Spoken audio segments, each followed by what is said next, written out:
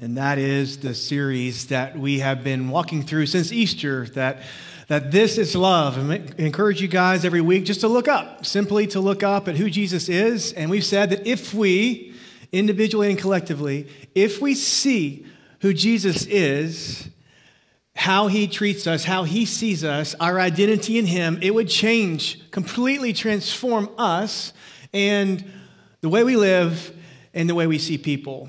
I just want to say, if you didn't know, for the next few months, Blake mentioned it, we'll be having one service. You guys are at the correct time, so come back same time next week. I tried to say the first service, don't come back. Do come back, just not at 9:30, come back at 11. And we are going to be full. We know this. But there's a couple of reasons. Let me tell you why we're doing one service for 2 months, June and July. Just for 2 months. Well, for sure, we're moving on to 2. And hey, if we invite enough people in the fall, let's go to 3. We're not against it. I'm not against it. God is blessing us. We're seeing lots of new faces. Many of you guys are new today. And I hope that you've sensed who we are. We're a family. We're a family, not only a family, we're a family on mission, and God is working, and it's so fun to be a part of. But for the next 2 months, June and July, starting next week, because of the lunch, which I hope you come to, I'm going to come back to that in a little bit at the end of my message. But starting next week, and then June and July, we'll have one service at 11 a.m. I would encourage you to come at 9:30 still and find a small group. We'll have several offered. We got room. I hope we pack out those small groups. Small groups for us are a time to open Scripture and build community around that Scripture. And so I hope you come at 9:30 during the summer for a small group at 9:30, and then come and worship. Come and worship. If you are in town in the summer, man, just say you're not going to want to miss what God does in June and July of this year. We'll be in this room. We'll have to add a bunch of chairs. We realize that. But I want you guys, 2 purposes for going to one service, really 3. One is to give some of our volunteers a break, because we have some tireless volunteers that work so hard. And so to go to one service for a few months gives them a little bit of a breather. And another one is we want you to be known. If you don't know this and you're new, we are probably not the church to come and then go and not be known. This is a place to know and to be known. And so we're going to do an old Tommy thing. When you come on Sunday, the first Sunday of June, we're going to give everybody a name tag. It's like, whoa. We did this very early on. Our church is 2 years old. Early on, we wore name tags on Sundays because we didn't know anybody. Right? We didn't know anybody. But we have so many new faces. We want to take a couple of months where we are known. Know and be known. And the third reason is I want us to be a family unified before we step into the fall. God is working. We are dreaming big. I want to make sure that we not only move forward, but we move forward together. And having us all in the same room, it's just easier. Because you guys in the room probably don't even know a lot of the people that have come now to the first service. And so let's reconnect intentionally for the purpose of moving onward together for the mission of God. So this is love. Last week we unpacked an amazing story of Jesus calling Matthew the tax collector, and that Jesus intentionally spent time with the least of these. And we said this, since when we look at Jesus, it changes everything, we have to see Jesus for who he is and how he lived. We understood last week that Jesus was our approachable Savior. He was so approachable. He never ran people away who came to him. He's always welcoming those. And so we love this picture of Jesus. We love it, that no matter how far we run away, we are always welcomed back by Jesus. I love that. He is the approachable Savior. And we said because he is that way, the church is to be that way, individually and collectively. We are to live lives personally that are approachable, that the people around us sense like this is somebody I would want to hang out with. This is somebody I'd want to have some deep conversations with. Why? Because we welcome them and we live an invitational life. And that's the way we live. Also, it says volumes for us as a church in our culture. That we are to have a culture where everyone, no matter who they are, is welcome here. Everybody is welcome here. We are to be an approachable church. Now, that being said, we will love them where they are, and we will love them to where they need to go in Jesus Christ. And it's a both and, not an either or. And as true as it is that the love of Jesus drives him to be approachable, that amazing love of Jesus, that same love drives him to stand for truth. I said last week to come back this week, so many of you guys did. I'm so thankful. Last week we said that Jesus is approachable, but this week there is the other side, that Jesus unequivocally stood for truth. He stood for truth. And standing firm on the timeless treasure of truth in Scripture is for the church our most loving position in our culture. It's our most loving position as culture. It is important that we are approachable as people, that anyone is invited and can be a part of our family. But it is equally as important that we lovingly position ourselves to stand for truth. And we realize that this is a delicate balance. This is a delicate balance. If we waver on one side or the other, heavy on one side or the other, it will not be healthy. So there is, for the church and for us individually, there's a sweet spot in this, that we are an approachable people and that we are a people that never, ever compromise the Word of God and the truth within it. And so what does that look like? I find myself asking this week. What does that look like for the body of Christ? I want to give you a statement. I would encourage you to think about it, one, and maybe write it down. As you came in, you got a bulletin, the top part of that on the back, or some sermon notes. We're going to get to those 4 blanks here in a moment as we turn to Matthew chapter 21. So if you got your Bible, I always encourage you to bring your Bible. Grab your Bible, that treasure of God to us, his love letter to us. Open it to Matthew chapter 21. So here's a statement for you when it comes to the church. If we stop being approachable, we have lost sight of Jesus. Think about that. If we stop being approachable, we have a lost sight of Jesus. And if we have stopped speaking truth, we have done the same. We have lost sight of Jesus. And so I invite you anew today to look at Jesus, to look up and see who he is, see how he treated people, and see what he stood for. So important that we get this. This story, I understand, may or may not be true, but I think I've shared with this maybe before. But speaking of truth, there was a lady, an elder lady, who was so passionate about her faith. She was very bold about her faith, and she would step out onto her front porch every morning, and she would say at the top of her lungs, "Praise the Lord." Now, she had a neighbor who did not believe in God. He was an atheist, and this would anger him so. And so he began every morning after she would step out and say, "Praise the Lord," he would step out. He would say, "There ain't no Lord." This would happen every morning. One morning, the elderly lady had fallen on hard times. She'd run out of money, and she was just praying that morning. She stepped out and she said, "Praise the Lord. I need food. I'm hungry, Lord. Would you just give me some groceries?" And she went back into her house. The next morning, she stepped out of her house and opened her door, and there at her doorstep were some groceries. And she said, "Praise the Lord." And her neighbor jumped out from behind the trees, and he said, "Ha, I told you there was no Lord. I bought those groceries." And she said even louder, "Praise the Lord. God, you provided me for groceries, and you made the devil pay for it." I like that one. May or may not be true. You never know these preacher stories. What I want to talk about today is a specific stance on truth. I could talk about a lot of things when it comes to standing on truth. But there is such thing as righteous anger. There's such thing as righteous anger. And I want to have a conversation today about righteous anger. Is that okay? Can we talk about that? I don't think it's talked about a lot in church. But there is such thing as righteous anger. So what is righteous anger? Let me simply define it. Righteous anger is being angry at what makes God angry. Okay? That's pretty simple. That doesn't blow your mind. And may we acknowledge that any other kind of anger is unrighteous anger.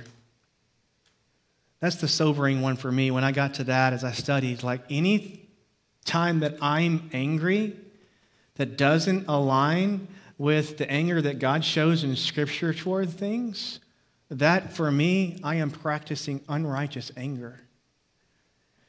And as we think about this, we have to know that there is a righteous anger, but Scripture over and over and over again cautions us about our anger.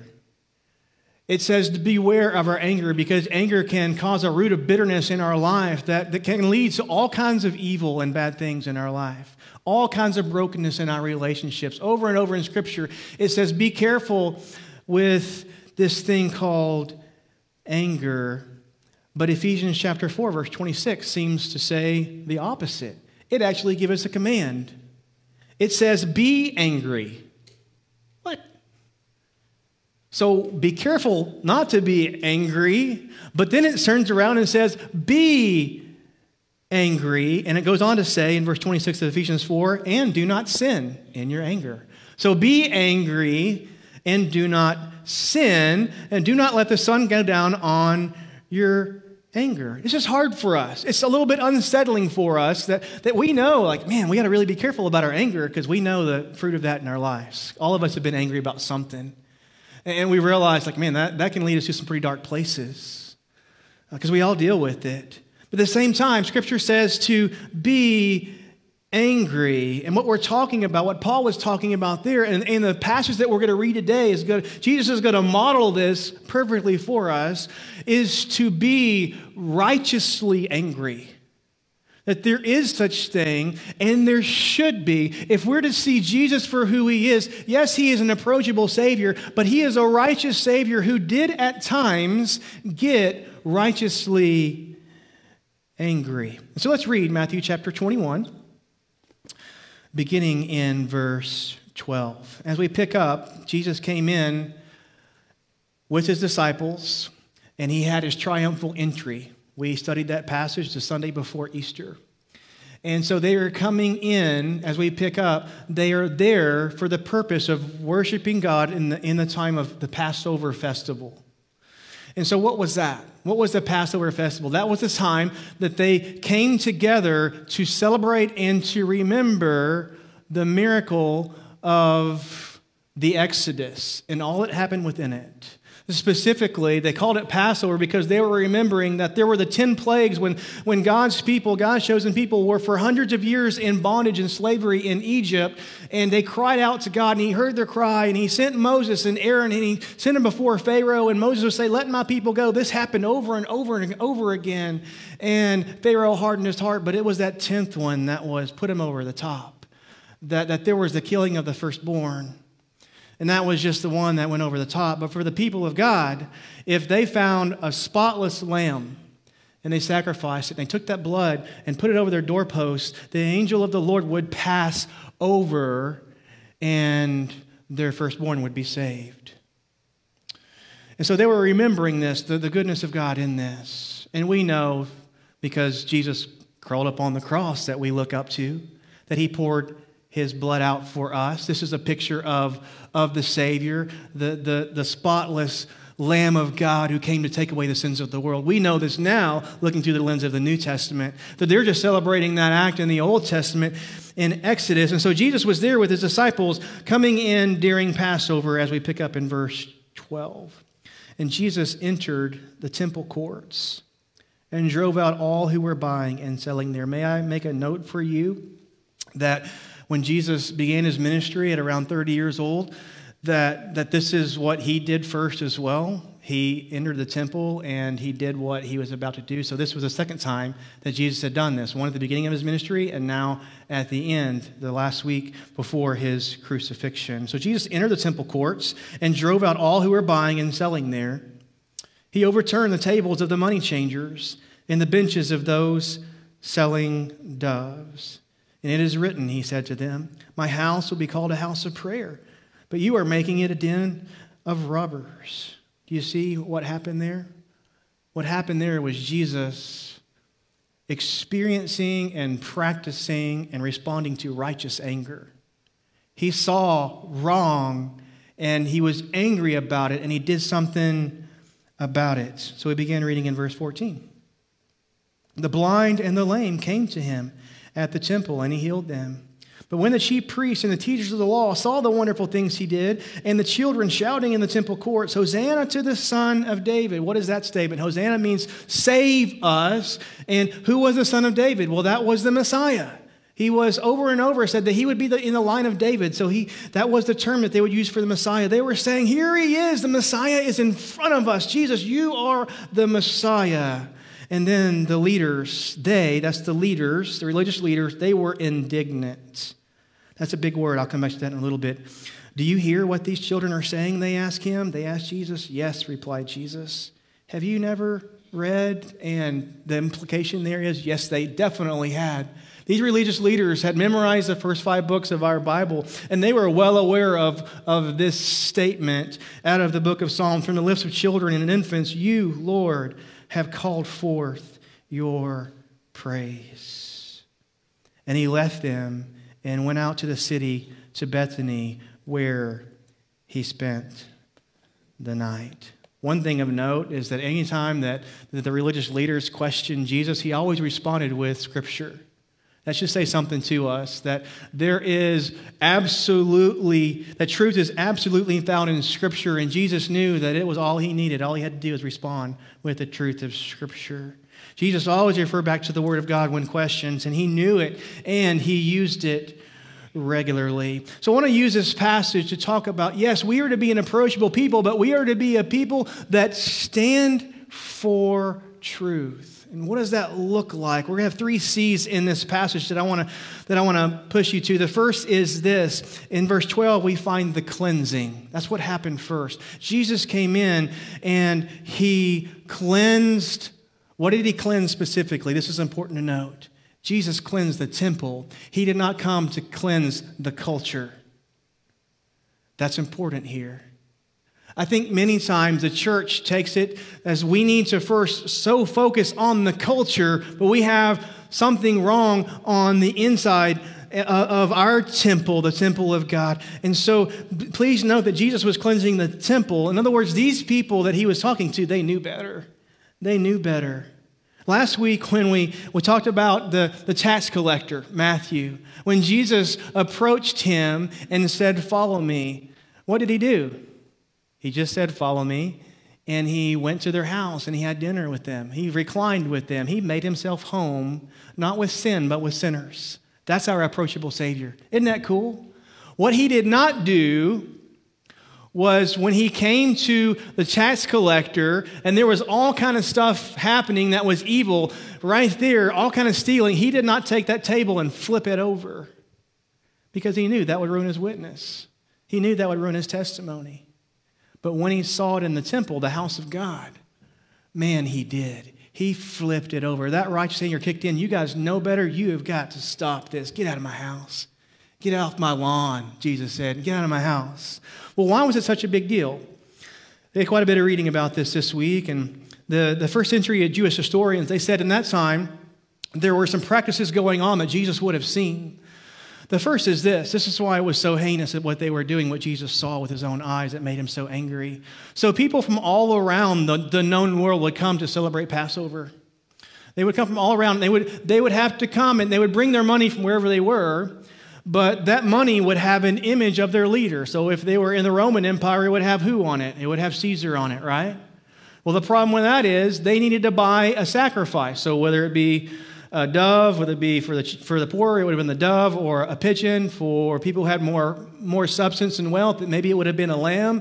And so they make the sacrifice of their own means, but they come and make this journey, and practically they couldn't bring those animals, all of them couldn't bring those animals, they were coming from a long way, and so they would have to buy that animal. Well, here's what was happening. They would have to transition that money, they would have to exchange it for the money in the temple that didn't have the image of a leader, because that was considered to be idolatry. But the problem was, like when you travel, if you were to go on a plane and you were to travel, let's just say to Germany, you would have to exchange your money for, what's the money in Germany? What is it? It's a euro, I think. Is that right? So you would have to exchange your money. And so when you exchange money anywhere, usually it's like 2, 3, 4, 5, 6%, right? You lose money. They charge you to exchange the money, right? So in that time, they were charging these people, many of them very poor people, in the temple, they were charging them at least 25% to exchange their money. So they were robbing the poor people. And then they had to take the money, whatever they had left, that 75% they had left, they would take it and they would have to go buy, let's just say, a dove. And at that time, they were charging 10 times the value of a dove in the temple. They could go somewhere else and buy it elsewhere, but it wasn't fit for the sacrifice. When they got to the temple, they were charging 10 times. So when Jesus saw this, he was enraged, a righteous anger, and he cleansed the temple. You see, it begins there in God's house.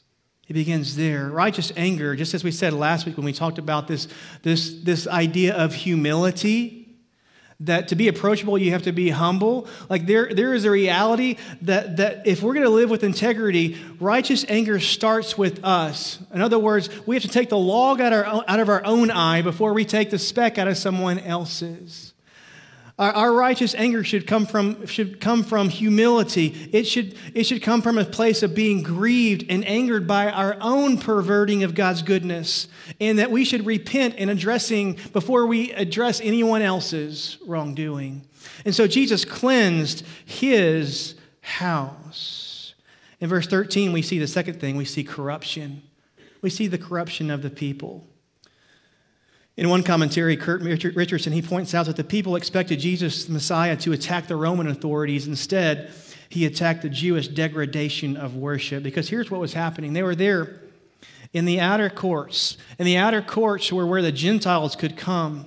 And the whole purpose of the temple was a space where people could go and speak and hear from God. They could go and worship and pray. And so these tables were out in the places where everybody could come. And there was no room left for them to do what the temple was intended to do. So the big sin was not what they were doing as much as it was keeping Gentiles from worshiping. That was the corruption. The leaders were doing so many things. And maybe even we could say that those things were practical to begin with. Maybe they were just, okay, next year, you don't have to bring your doves, we'll provide one next year. And maybe that was good. We don't know. Maybe over time it became more and more corrupt. We don't know. But they were doing so many things there that there was no room left for the Gentiles to do what that temple was meant to do, and that was to be a place of prayer in a place of worship. And we could say today, and we should say, we must be careful of doing the same thing. We can do so many good things in the church that we miss the best thing. Good many times is the enemy of the best. And no many times leads to a greater yes. And so we need to be careful to keep things simple so that we accomplish the simple mission that we have. That is to know God and to help others know Him. And to make disciples that make disciples. And to plant churches that plant churches. That's our mission in a nutshell right there. That's simple. And if we ever do so many things, good things, and we miss those things, we are a corrupt people. We have corrupted the house of God. That's why David says in the Psalms, Psalm 27:4, one thing I ask of the Lord, and that I seek, that I may dwell in the house of the Lord all the days of my life. You see, there is one thing that matters most. And there was one thing when Jesus saw the temple courts that day, there was one thing that there was no space for, and that was connecting to the one true God. The third thing, we find a turn in verse 14. I love this turn. It's interesting that it's nestled within. There's this corruption, and then there's what happens in verse 14, and then we come back, and then there's a challenge. That's our fourth C. But don't miss what's nestled in between. And in the midst of Jesus' righteous anger, there's 2 verses where he practices it, and he cleanses the temple. And the very next verse, look who Jesus is. Verse 14, the blind and the lame came to him at the temple, and he healed them. I love that. Isn't that great relief for you?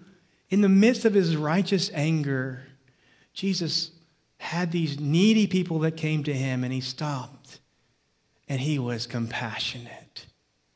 And so, yes, there's a cleansing and there's corruption, but then there is the compassion, and don't miss that contrast.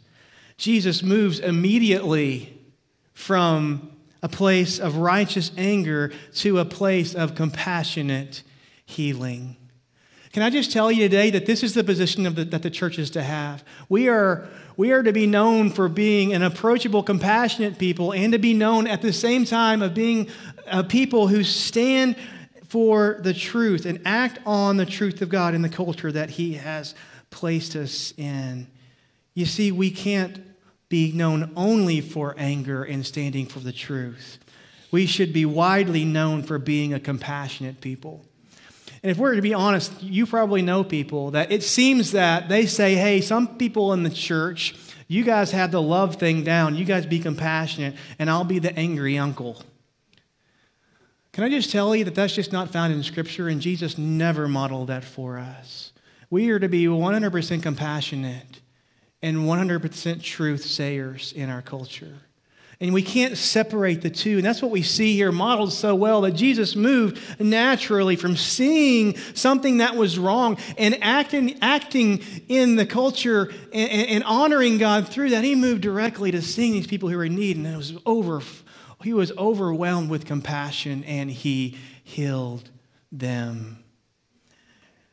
I've said to you guys many times, oh, by the way, so in that balance, if you read the Gospels, one of them that we're reading now, Jesus got angry 15 times. I counted them, 15 times that I could find. And so Jesus said righteous anger is okay. He modeled that. Do you know how many times Jesus showed kindness in those books? Would you say it's over 15? I didn't count them.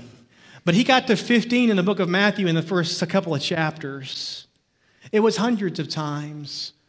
So if we're going to live as Jesus did, maybe have that same balance, that we will stand for truth and have righteous anger when needed, but we are to be known as a people of kindness and mercy and goodness and compassion. I've said to you guys many times, you see what you're looking for. I know that's a deep statement. Craig Groeschel kind of turns that a little further, and he says, we often find what we are looking for. He goes on to say, if we're looking for a reason to be offended, we will find it. And that's kind of what I think nowadays. I'm just talking generally of the church, the Western church. It seems that many people are just looking for triggers to offend them and be angry. If we're looking for that, we'll find it. But he goes on, he says, if we're looking for a reason to be thankful, we will find it. And he asks the question, what are you looking for today? And he quotes Psalm 118:24. This is the day the Lord has made. We will rejoice and be glad in it. You see, what we see is our choice. What we see is our choice. And so even reading this passage, I mean, we could read it, and I could have preached a whole sermon on the anger of Jesus Christ and not even looked at verse 14. But Jesus was both, always. So just as the wicked, prideful, and unrepentant, those were the religious leaders, they were the wicked, the prideful, and the unrepentant, can expect God's anger, the opposite is true, equally true. Those who humbly seek him can't always expect his compassion. I love that. We need unchanging truths in our lives in this changing days that we live in. You can know in your life that if you are unrepentant and prideful in your life, the righteous anger of God will be moved towards you, and there will be consequences. You can take that to the bank. But the opposite is true as well. And it will always be true. If you are humble and you are repentant, you can expect today his compassion. He's a compassionate God. He's equally righteous as he is compassionate and kind. And we are to be too. Verse 15 to 17, we get the challenge. That's the fourth C. The religious leaders saw what was going on, and they were filled with being indignant. And that word comes from the verb that means to be stirred up in, guess what the word is? The definition. Stirred up in anger. And it leads to fury, and it leads to the idea of wrath. So we have Jesus who's modeling this righteous anger for us, and then he's modeling compassion for us, and then we have these religious leaders who are modeling unrighteous anger, fury toward the Messiah, which is so interesting, by the way. In their sinful anger, just a few days later, Jesus went to the cross and paid for the sin of that anger. That they were looking at Jesus, the Messiah, in person. Can you imagine? And they were angry at him.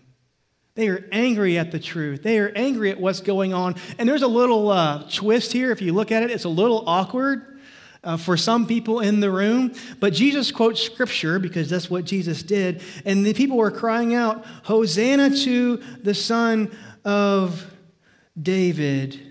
And he responded to the religious leaders in verse 16, "From the lips of children and infants, you, Lord, have called forth your praise."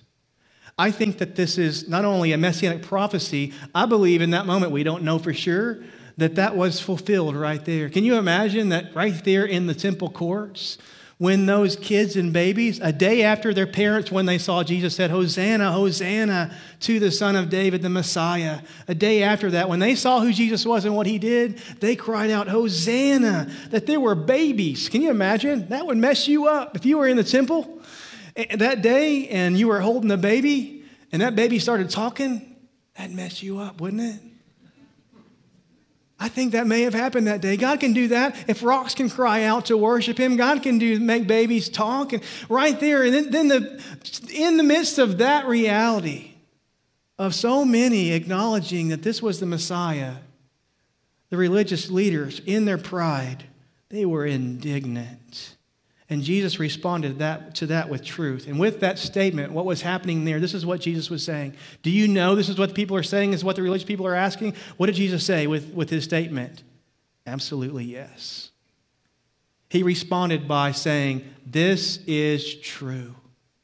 I am he. I am the Messiah." And then what did he do? He left them. So what we have here is in Scripture a mic drop moment for Jesus. He left. Why did he leave? I think two things here. One thing is Jesus never stays where he's not welcome. That's true for you today.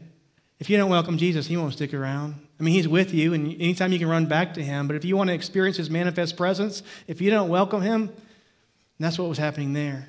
He left. But also, Jesus was on a mission. He was always on a mission. He was just days away from crawling on that cruel cross and dying for your and my sins and the sins of the world so that we might have life, that we might have hope of eternity with him. So I want to come back to that promise I made to you. What does this passage mean for us as the body of Christ? What does righteous anger look like in a Christian? First thing is this: righteous anger is roused by evil that profanes God's holiness and perverts his goodness. And so when we see this, and we're seeing through the eyes of Jesus, we should, because we're growing in his likeness, we should be triggered, just as Jesus was. We should see it when it doesn't line up with the holiness and the goodness of God.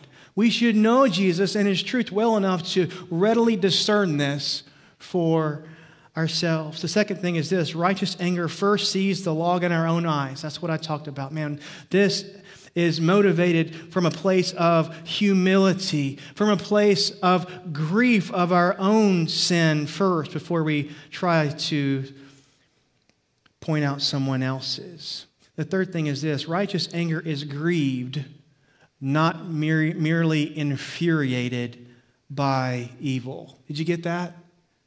Righteous anger is grieved, not merely infuriated by evil. What does that mean? Well, we should have a problem with the evil, but we should be grieved that it is being practiced by someone else, a sinner just like us. Anger with no tears over evil is often evidence of a lack of love in us. We've lost the sight of a loving Savior, and we've still seeing a truthful Savior, but not a loving Savior. The fourth thing is this: righteous anger is governed by God's love and is therefore slow to be expressed, quick to be discerned, but slow to be expressed. You see, when we see the anger of God characterized in Scripture over and over, like in Psalm 103:8, it says, the Lord is compassionate and gracious. He is, what's the word? Blank to anger. Slow to anger. Slow to anger, abounding in love. We have to truly want mercy to triumph over judgment. See, the heart matters. The motivation of our anger is what bursts a righteous anger in our lives. It must have a redemptive motive within it. Righteous anger, the fifth thing, act swiftly when necessary. There are some things that when we see it, just as Jesus did, we need to act on it. Some things. I mean, in our day, we're talking about like the killing of unborn babies. Like we should be a part of protecting these. Like that should trigger us. As we look at Scripture and the truth within it, like we should be a part of praying. We should be a part of local and state and national by voting in those things. We need to vote our biblical principles. We need to speak the truth in love quickly about things like that, and abuse and sex trafficking and human slavery and adultery and persecution of the church all around the world. There are things that we should act today when we see those things. Few takeaways as we close. First is this: balance is essential. Balance is essential. We have to walk the same balance of Jesus of being compassionate and standing in and for truth. Second thing, be careful about commercializing God. And that's what these religious leaders had done. They'd found a way to make money in God's house. They found a way to commercialize God. But God is not a product to be sold. He is a creator to be known. Can we just acknowledge that?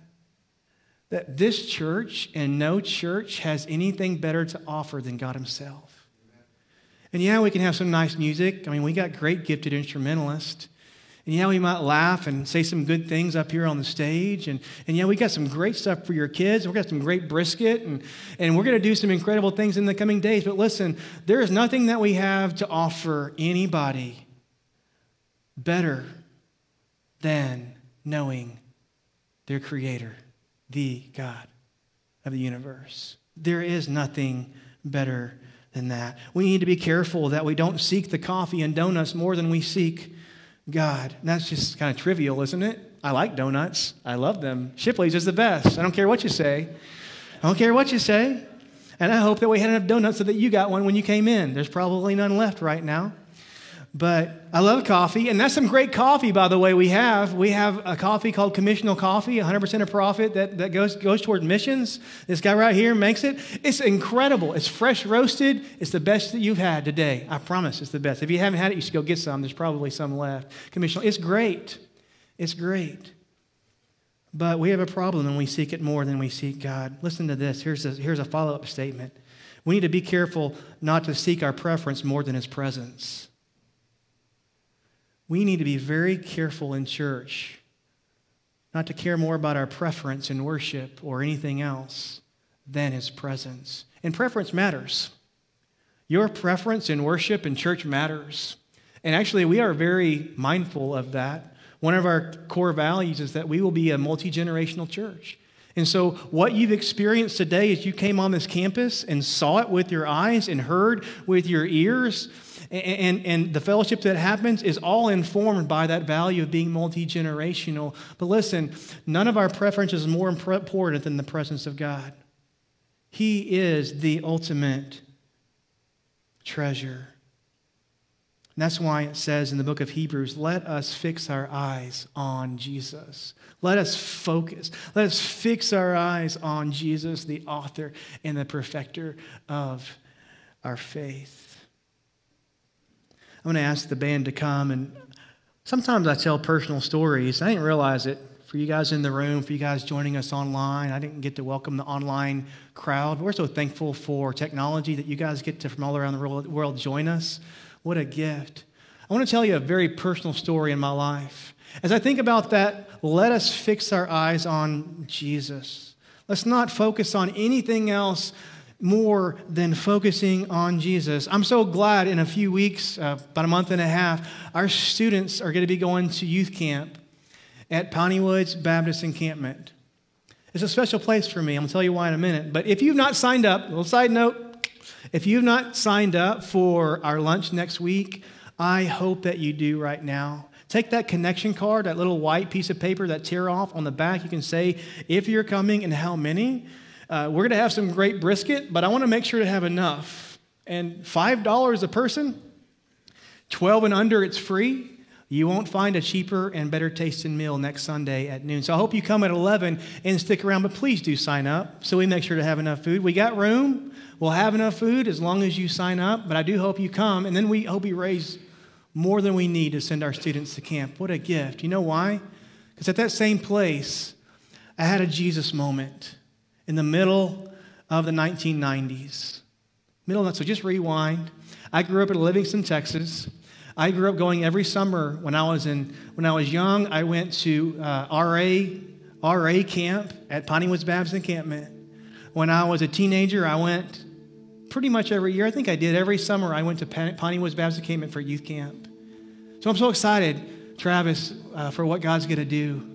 So thankful for you and what you pour into our kids. What a gift he is to us and our families. If you don't know Travis, raise your hand. Some of you guys don't have students. Like, man, you guys need to know him and Ashley, his bride. Such incredible gifts. Well, in the middle of the 90s, it would have been in 1994, 95, sorry. I was 14 years old. I turned 15 that summer. And it was a very difficult time of my life. I'm just pulling the veil back and being transparent with you guys. I don't know if any of you guys have ever experienced divorce in your life. Many of you guys most likely have. My parents had separated, and when I was 12, and they had a really, understatement of the day, a really bad 3 years in that in-between. They were divorced when I was 15. 3 years of really horrible things that happened, and I won't even go into those things. But in that time, here's what I learned. When I can rely on no one else or nothing else in this world, God can be relied upon. I learned that. Like, I'm just telling you the truth. Like, God was my rock in that time.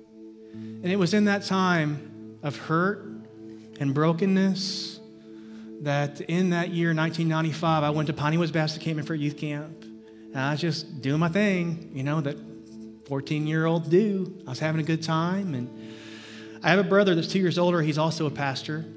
And 2 years before that, he had been called to the ministry.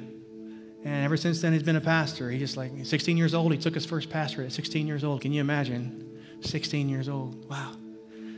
And he made a statement that I'll never forget. I'm going to come back to that. But when I was 14, and it was right there, I'll never forget, it was right there at Piney Woods Baptist Encampment. They had an old chapel. It was their original first building that they'd built that they would go and worship. It was a small chapel. And with my youth group around me, I knelt right there that summer and I gave my life to the Lord, just completely surrendered and said, God, I know you've called me to full-time vocational ministry for the rest of my life. And I've been doing that ever since, and I love it. I love what I do. It's so hard sometimes, but I wake up every morning loving what I do. I love you guys. I'm committed to you guys. I will not give up no matter what comes our way. I love what I do. But that day, I remember that night just saying, God, I give up my ambition. I give up my pursuit of my own ambition, and God, I only want to do what you want me to do. And I surrendered. But before that, just a little bit before that, my brother, Brad, made a statement. He doesn't always say good things, but sometimes he does. He made a statement, and he said this: many times people know God is there, and they have a knowledge of Him, but it's like they see Him through binoculars, and that's the illustration that he used. I'll just never forget. For me, it was powerful that day. And what he was saying was, you can know that God is out there, and you can even know His character in some ways, but if you still feel and think that He is distant, it's as if you're looking to Him and at Him with binoculars. And what he said that day is that never has to be the case. That God is not a God distant. God is incarnational and with us all the time. And God never leaves us. We leave Him. And so what he was saying is, look, put away the binoculars and trust that God is with you. And that, like, with you, what he was saying was, like, God is here, and hear from Him, see Him, and listen to Him. And that resounded to me that day. I had been for a long time. I'd known God. But man, I'd not taken those binoculars away and just listened. Like, just stopped and listened to what God might say to me. And God very clearly, He didn't write it on the wall, but God said, look, you need to commit to this. This is who you are. This is what I've made you to be. This is what I've called you to do. And I knelt in a spirit of brokenness. I cried. I wept like a baby. I'm surprised I'm not weeping now, because I did in the first service when I told the story. Because it was a real sense that, God, I release all ownership. All ownership. I am yours and yours alone. And I'll give my life to you. Man, that's good. You see, I got that reality that God is not a product to be sold. That He is a creator to be known. And He is with us. And here's why I'm saying this today, is He is with us today. Just as He was in 1995 for me. He is still with me. He is with you today. And if you feel distant from God today, that same compassionate God that allowed me back to Him that day, He will allow you back to Him right now in this moment. Do you realize that today? Yes, He's righteous. Yes, He's just. Yes, there is consequences and wrath for us running away. But there is always compassion and kindness, and where sin increases, grace abounds all the more, my friends. Today, if you feel distant from God, if you've never known Him, realize this. All you have to do is turn to Him, take those blinders off, and move those binoculars away from your eyes, and He will show you that He is here.